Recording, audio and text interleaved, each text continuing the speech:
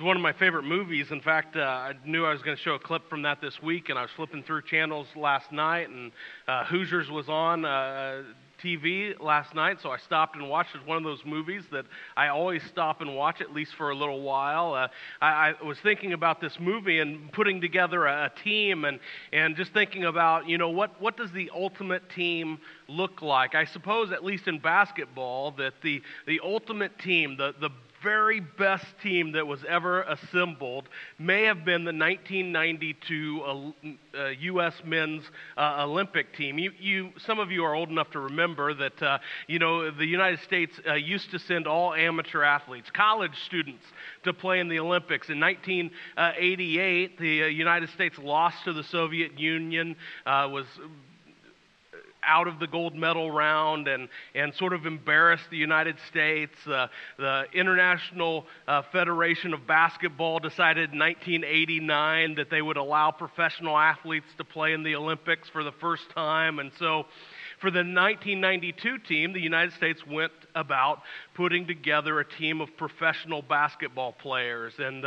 they assembled a group of players that included Michael Jordan and Scottie Pippen, John Stockton, Karl Malone, Magic Johnson, Larry Bird, Patrick Ewing, Chris Mullin, David Robinson, Charles Barkley, Clyde Drexler, and the only college athlete was Christian Laettner. They rolled through the competition, winning by over 30 points in every one of their games. In the Olympics, they won the gold medal easily. Lots of experts say that the most competitive game in the Olympics that year was the inter-squad scrimmage that happened before the Olympics kicked off, when half the gold medal winning team beat the other half 46-40. They became known as the dream team because they were the ultimate team. I think that we all have experienced being part of a team. Some of those experiences have been good, and some of those experiences have been bad.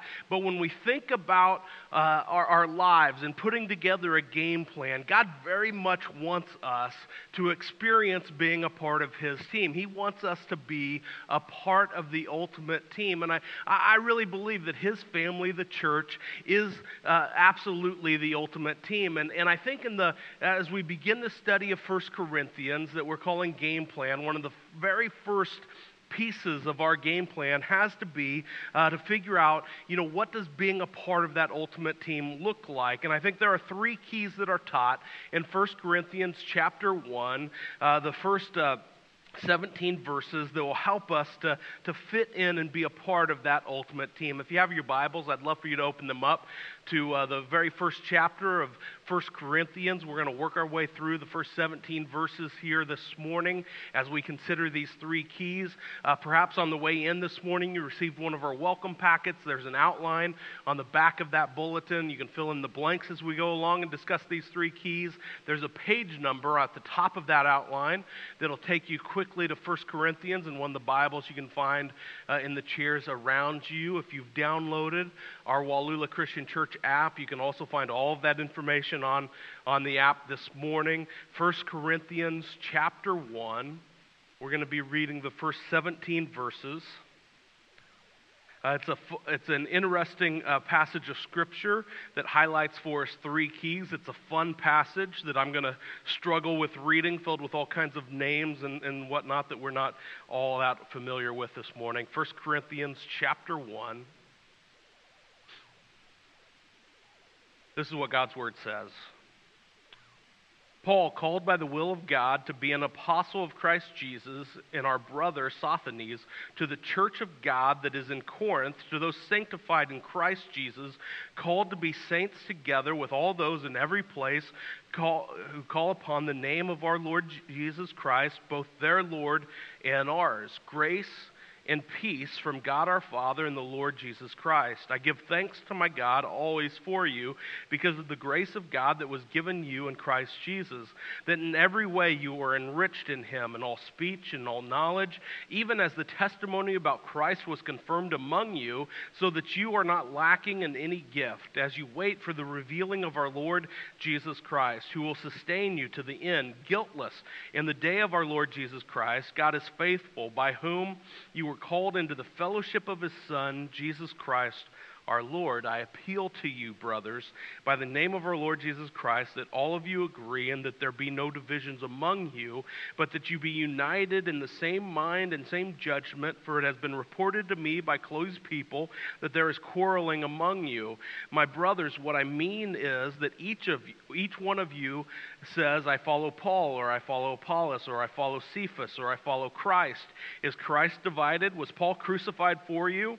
Or were you baptized in the name of Paul? I thank God that I baptized none of you except Crispus and Gaius, so that no one may say that you were baptized in the name in my name. I did baptize also the household of Stephanas. Beyond that, I do not know whether I baptized anyone else. For Christ did not send me to baptize, but to preach the gospel, and not with words of eloquent wisdom, lest the cross of Christ be emptied of its power. All right, an interesting section of Scripture here as Paul introduces us to this letter that he writes to the church in Corinth, the church that was located in the city of Corinth. Corinth was an important city in the empire. It was a trade center. There was lots of business.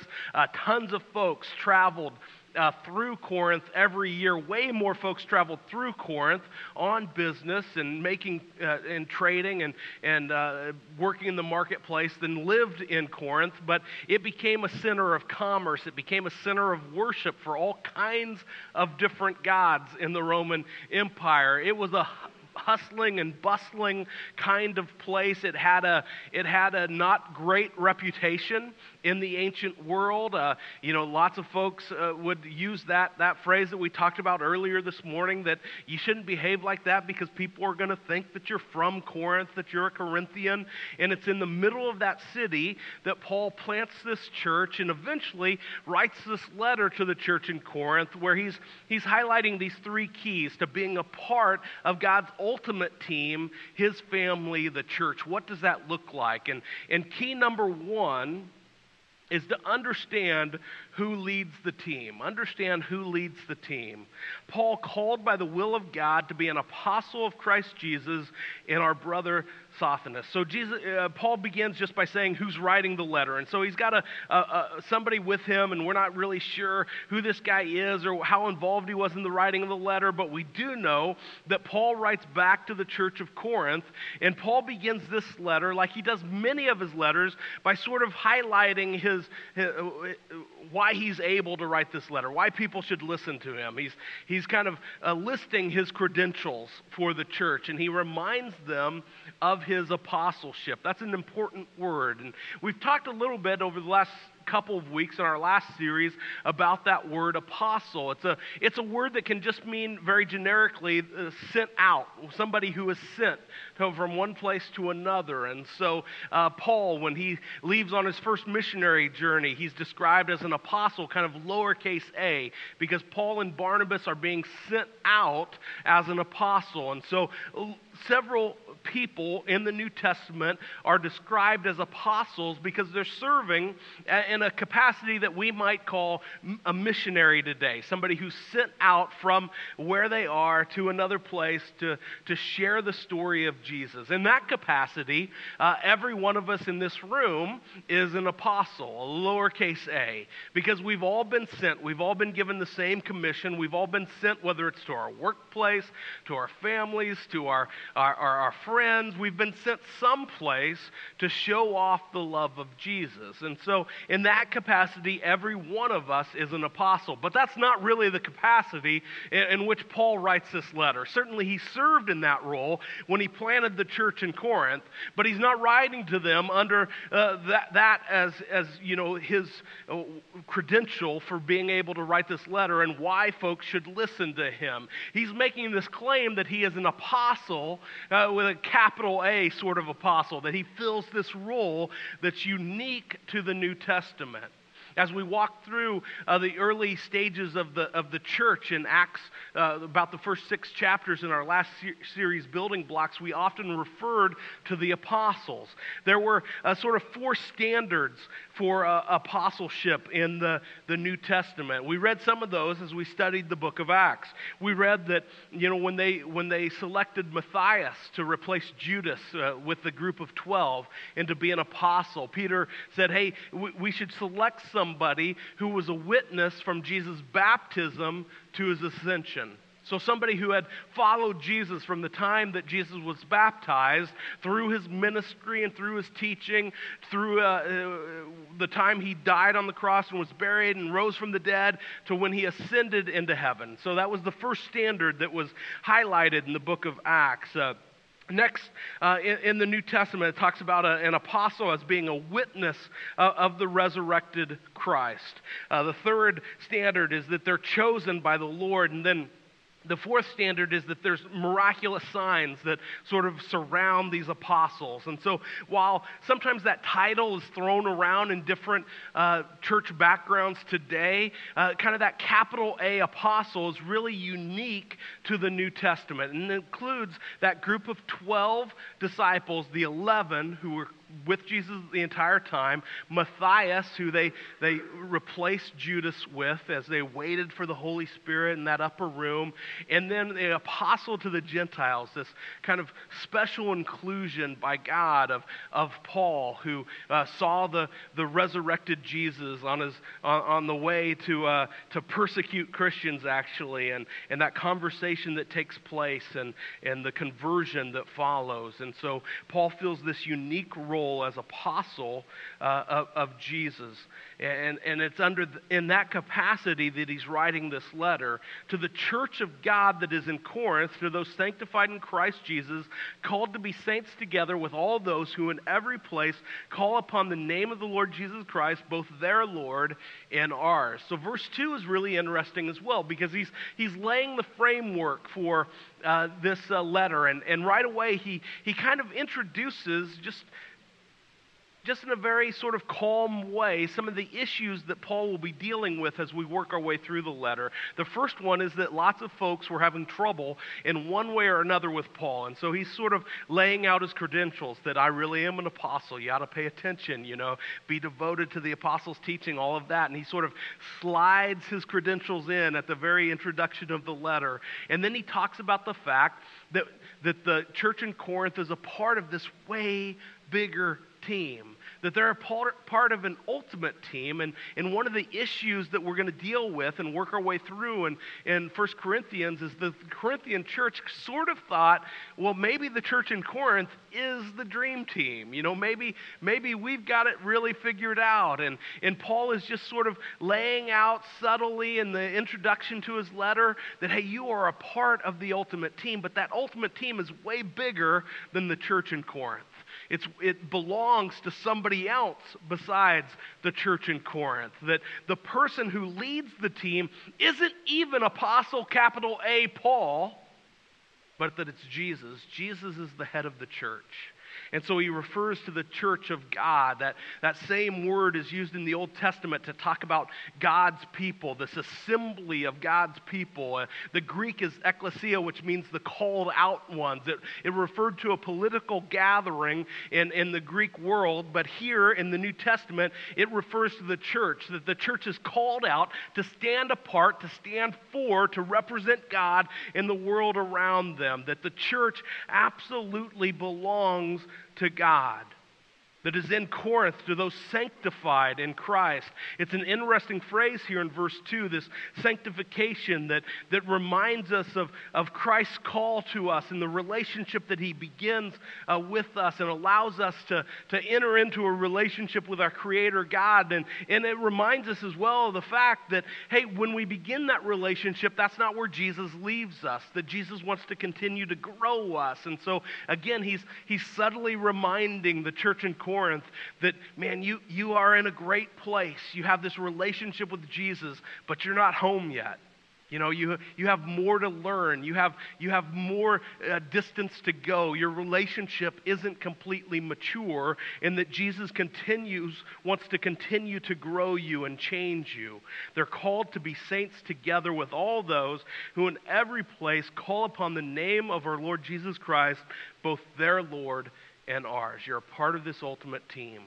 The American Restoration Movement, of which is a historic movement from the American frontier, from which Wallula Christian Church kind of traces its heritage. And the American Restoration Movement was sort of famous for saying that we are Christians only, but we're not the only Christians. And that's really the sentiment that Paul is trying to express to the church in Corinth.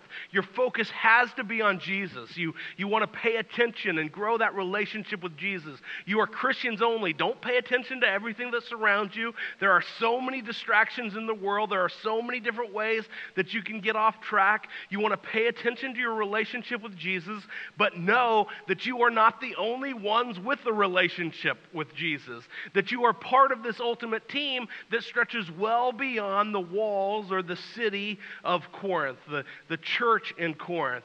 You are brothers and sisters. You are family members. You're a part of this body that includes churches all over the world that Paul had been a part of, and that he reminds them that Jesus is the focus of each one of those churches. Grace to you and peace from God our Father and the Lord Jesus Christ. Key number one is to understand who leads the team. And just by way of this, I just go through and you might underline if you're using sort of the old-fashioned book Bible, right? You can underline the words, you can highlight it on that app, I suppose. You can figure out a way to do this, or just make a note in your notes how many times in the first 3 verses that Paul mentions Jesus. Just over and over and over and over again, 4 different times in these 3 verses. It makes the writing, makes the sentence and these first couple of verses sort of clunky to read, because over and over Paul points to Jesus. He wants to lay the foundation that he has credentials that are worthy of being listened to, that they ought to pay attention to Paul, but they ought to pay attention to Paul only as the voice of God, only as he points them back to Jesus. He wants them to understand that they're a part of this ultimate team and that Jesus is the head. Jesus is in charge. Jesus is the head of the church, capital C, universal. And certainly that makes him the leader, the head of the church in Corinth. Key number one is to understand who leads the team. Key number 2 is to be confident that you have all the resources that you need. To be confident that you have the resources that you need. Verse 4 says, I give thanks to my God always for you because of the grace of God that was given you in Christ Jesus, that in every way you are enriched in him, in all speech and all knowledge, even as the testimony about Christ was confirmed among you, so that you are not lacking in any gift as you wait for the revealing of our Lord Jesus Christ, who will sustain you to the end, guiltless in the day of our Lord Jesus Christ. God is faithful, by whom you were called into the fellowship of his Son, Jesus Christ our Lord. All right, when we consider the resources that God has provided to his team and the fact that we have all the resources that we need, man, there's so much to consider as we think about this second key. There's so much in these verses. It stands out to me right away that Paul begins by writing this church in Corinth. He says, I give thanks to my God always for you. I give thanks to my God always to you. Now, this isn't so unusual in Paul's letters. He's often reminding the churches that he started and that he's been a part of that God is he's so thankful that they're a part of God's family. And so he gives thanks often for his brothers and sisters in the churches. And so it doesn't stand apart from other letters that Paul writes. It's not remarkable in that standpoint, but it's remarkable to me because Paul's writing this letter because these folks are giving him just a ton of trouble. They are in a lot of different ways causing problems for Paul. They are sort of assaulting whether or not Paul really has any claim to apostleship, whether they should be paying attention to him or somebody else. They're sort of running him down in different circles in the church. They're talking about him behind their back. They're ignoring. Scholars believe that this letter is written in response to a letter received that we've lost, that we don't know, but that there's a letter sort of in between these visits from folks in Corinth and the letter that Paul writes to the church in Corinth, that there's material that's been lost through the ages. And so, Paul is very aware that folks are denigrating him, that folks are ignoring him, that they're going their own way. And it's in the midst of all of that trouble, sort of this difficult relationship, that Paul says, I give thanks to my God always for you. It's remarkable that he can stop and give thanks. Sometimes it's easy and sometimes it's hard for us to be thankful.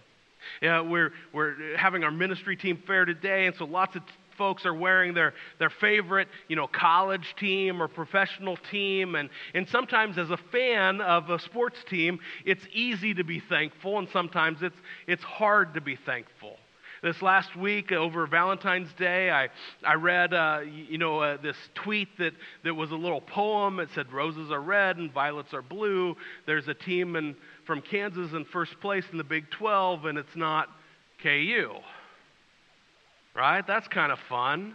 As a K-State fan, it was easy this week, maybe not so much yesterday, but easy this week to be thankful. And sometimes it's easy, and sometimes it's not so easy. But why do we think like that? Why do we believe that? Why do we act like that? It's because we sort of get confused about, the concept of Thanksgiving. Just like we get confused about love and we reduce love to sort of an emotion, quite often we reduce Thanksgiving to an emotion.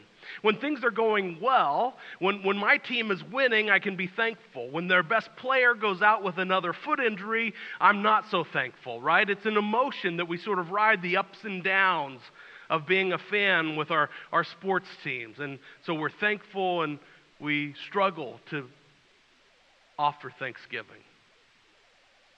But Thanksgiving is very much just like love, not an emotion, but a choice that we make.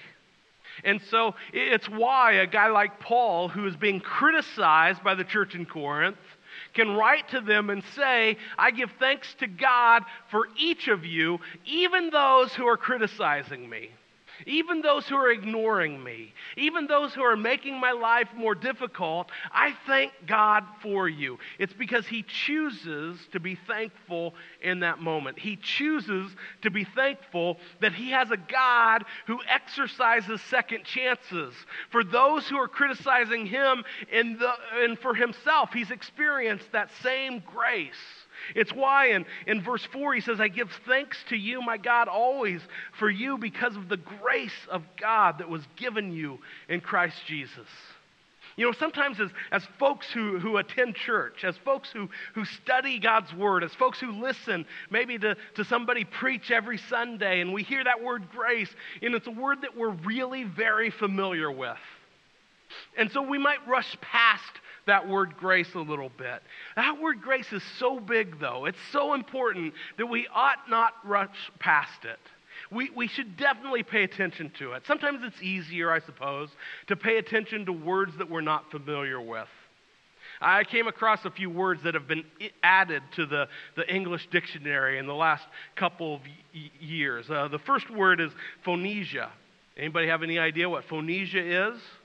It's kind of the combination of phone and amnesia. It's a word that means, that process of forgetting who you dialed, who you called right after you dialed the phone number, right? Maybe not so common with today's cell phones, but phonesia or disconfect. Disconfect is a word that we've all sort of practiced. We maybe didn't know there was a name for it, but it's the process of disinfecting a piece of food after you've dropped it on the floor by picking it up and blowing it off. Right? That's disconfect. Or how about blame storming? You know, I bet, unfortunately, that many of us have been a part of a blame-storming time. It's a word that means a lot like brainstorming. You've sat in a group and brainstormed ideas, but instead of brainstorming solutions, blamestorming is the process of being in that group and figuring out who's to blame for the problem, the reason you're in that meeting. Blamestorming. You know, there are these sort of new words that maybe we pay attention to because we don't understand exactly what they mean. And we hear a word like grace and we believe that we know exactly what it means. It's a word that we ought to concentrate on, and we ought to think about, and we ought to give thanks for those around because God exercises grace. Just the dictionary definition might sound like this, that grace means unmerited favor from God.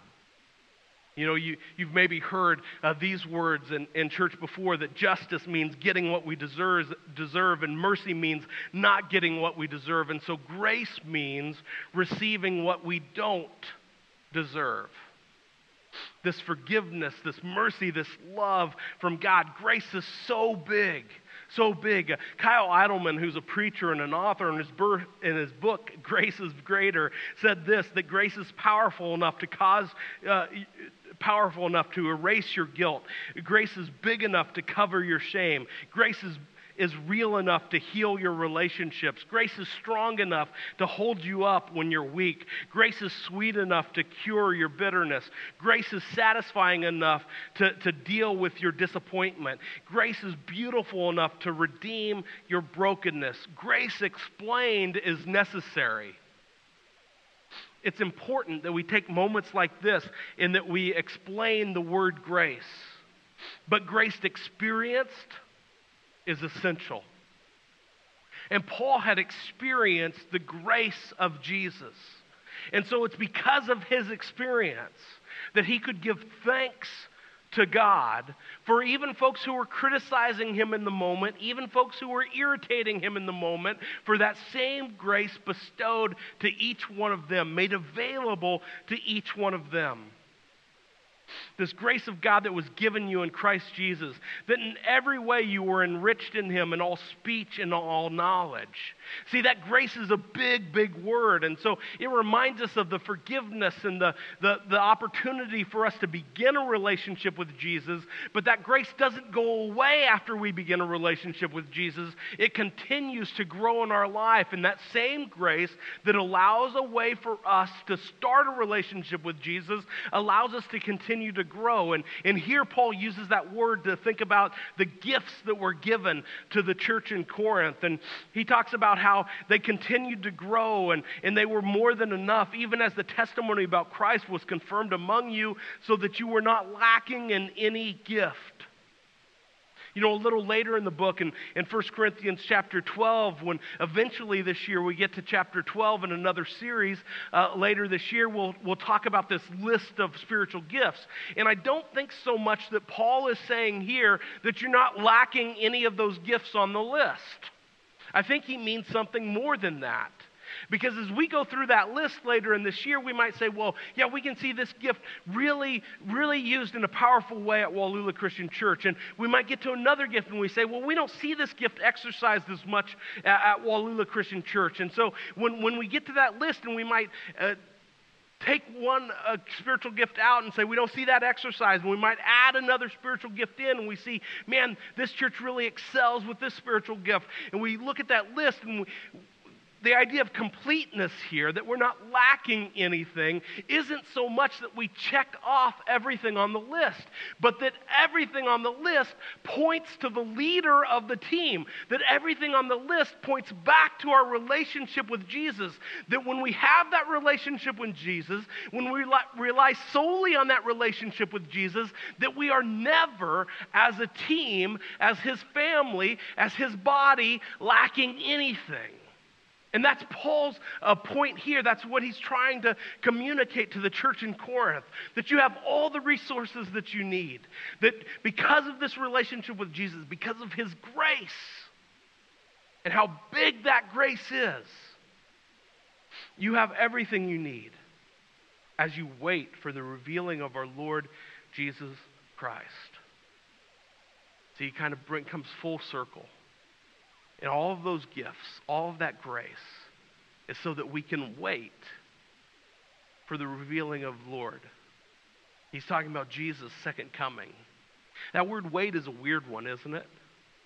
Because we tend to think about waiting in line or waiting at the bus stop or waiting for, our kids to get out of school or waiting for the next, for the work day to begin. We think about waiting as this process of kind of doing nothing. In the New Testament, the Greek here the best translation would probably be that you eagerly wait. That you wait with this forward thinking. It reminds me, as a kid, I've told this story before, but as a kid, my folks have this long driveway. They live out in the country, and they have this long driveway. And as a kid, sometimes my mom and dad would leave, and they'd leave my brothers at home, and they'd say, hey, before we get back, we want you to have A, B, and C done. Whatever those chores might have been. And as a kid, I remember waiting to kind of begin the process of doing those chores. And sometimes we'd wait until we could hear or see our folks at the end of the driveway and then see how fast we could go about making it at least look like that we've done A, B, and C, the things they left us to do while they were gone. That's sort of how we think about waiting most of the time. I don't know as if I would describe that as eagerly waiting for the return of my parents. Right? Jesus has given us this grace, this big love, and all the resources that we need so that we can eagerly await for His return, so that we can be about His business in this world. And He'll sustain us to the end, guiltless in the day of the Lord Jesus Christ, because God is faithful, by whom you were called into the fellowship of His Son, Jesus Christ our Lord. We have all the resources we need to begin and to grow and to extend that relationship with Jesus to others around us as His grace overflows from our life to others. Second key number 2 is to be confident that you have all the resources that you need. Key number 3 is that everybody needs to run the same play. That everybody, as part of the ultimate team, any team that's successful is a team that is on the same page, that runs the same play at the same time. Right? Paul says in verse 10 here of 1 Corinthians chapter 1, I appeal to you, brothers, by the name of our Lord Jesus Christ, that all of you agree and that there be no divisions among you, but that you be united in the same mind and the same judgment. So Paul, again, he makes this appeal, and this word appeal is an interesting one in verse 10 because it's a word that falls just short of I command you. Right? It's just short of that idea, that these are my instructions and you better follow them or else. Remember, Paul has already sort of subtly laid that groundwork, that foundation, that, hey, I have the credentials necessary, that you ought to listen to me, that I have the authority necessary in the church for you to follow these directions. But he knows there's some issues out there, and so he uses just a slightly less direct word. But when he says, I appeal to you, he appeals to them in the name of our Lord Jesus. He kind of takes a step back on his own authority, and he points instead to the authority of Jesus. Look, I'm asking you in this direct way that you pay attention to this stuff. But remember, it's not just me, it's Jesus asking you to do this. Have you ever heard two siblings argue? I know in your family this never happens. In my family this happens once in a while. My two daughters especially will sort of snicker back and forth, bicker back and forth with each other in arguments. And occasionally, even today, this happened much more when they were young, but even today, occasionally, that argument will get to a point where one of them says, well, it doesn't matter because Mom said. Right? I can't convince you. I can't make an argument that's profound enough, that's deep enough, that's meaningful enough for you to give me my way. And so I will point back to this ultimate authority, Mom said.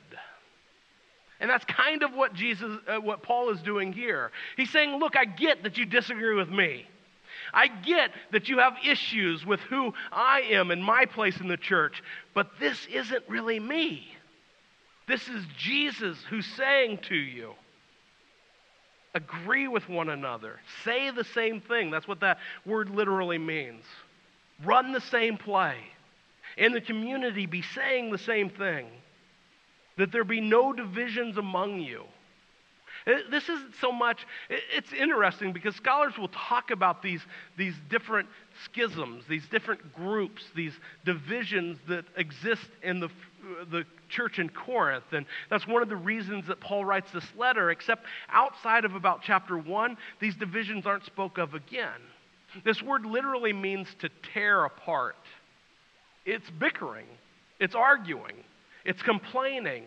And that arguing and complaining centered around leadership in the church, but I don't know as if different groups or factions of people had actually formed. But that disagreement, that tearing, was enough that it was a real issue in the church.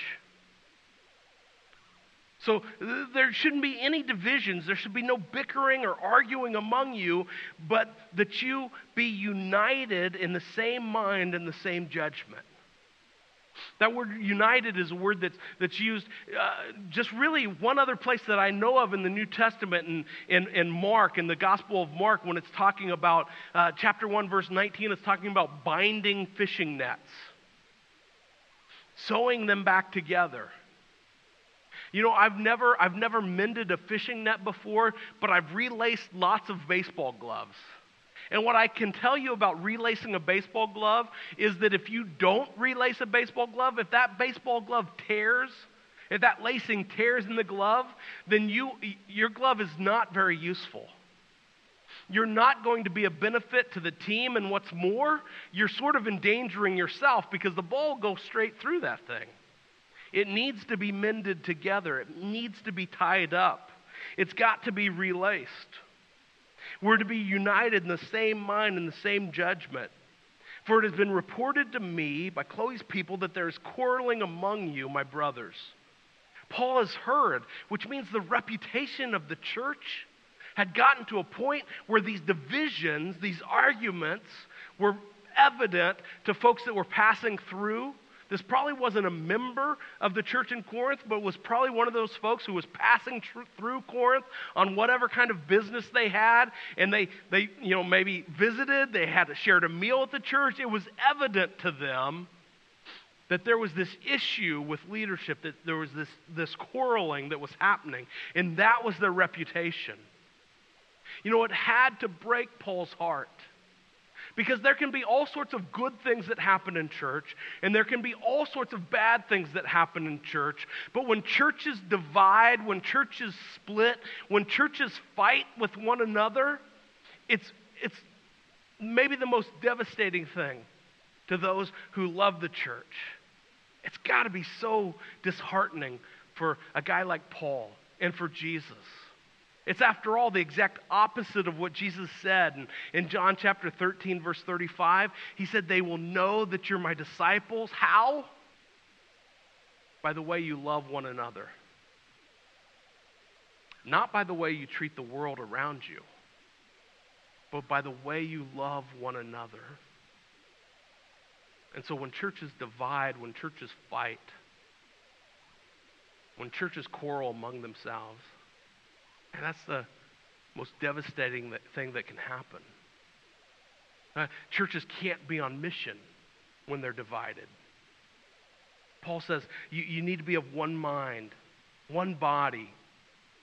What I mean, he says, is that each one of you says, I follow Paul, or I follow Apollos, or I follow Cephas, or I follow Christ. Is Christ divided? Was Paul crucified for you? Or were you baptized in the name of Paul? This is sort of interesting. We don't have a lot of time to walk through each one of these groups, and we're not really super sure exactly what they were arguing about here. But one thing is clear, that their attention was divided from focus only on Jesus to others. Paul goes on to say, I thank God that I baptized none of you except Crispus and Gaius, so that no one may say that that you were baptized in my name. I did baptize also the household of Stephanas, but beyond that, I do not know whether I baptized anyone else. For Christ did not send me to baptize, but to preach the gospel, and not the words of eloquent wisdom, lest the cross of Christ be emptied of its power. What Paul isn't saying is that, hey, I don't think baptism is important. After all, he says, well, I didn't baptize very many of you, and then he makes this sort of long list of folks that he had baptized, right? Paul practiced baptism. That was important to him. It's the way in the New Testament that we say yes to Jesus. So Paul's not saying, hey, don't worry about baptism. What he is saying is that even in baptism, the main thing is to keep the main thing the main thing. And that act of baptism is meaningless if you're not paying attention to Jesus who calls you to baptism. If you're not paying attention to Jesus who calls you into relationship with him, if you're focused on something I said, if you're focused on how well Apollos said it, if you're worried about who gets credit, then you're not keeping the main thing the main thing. Paul said, I've got one mission, and that's to share Jesus. And I will share Jesus crucified and raised from the dead, no matter what anybody thinks about it. It's so awesome. We're going to talk more about that next week. The third key number 3, is that everybody runs the same play at the same time. Everybody points to Jesus. You know, when we do that, you know, we can be that ultimate team. Take a look at this clip from the movie Hoosiers.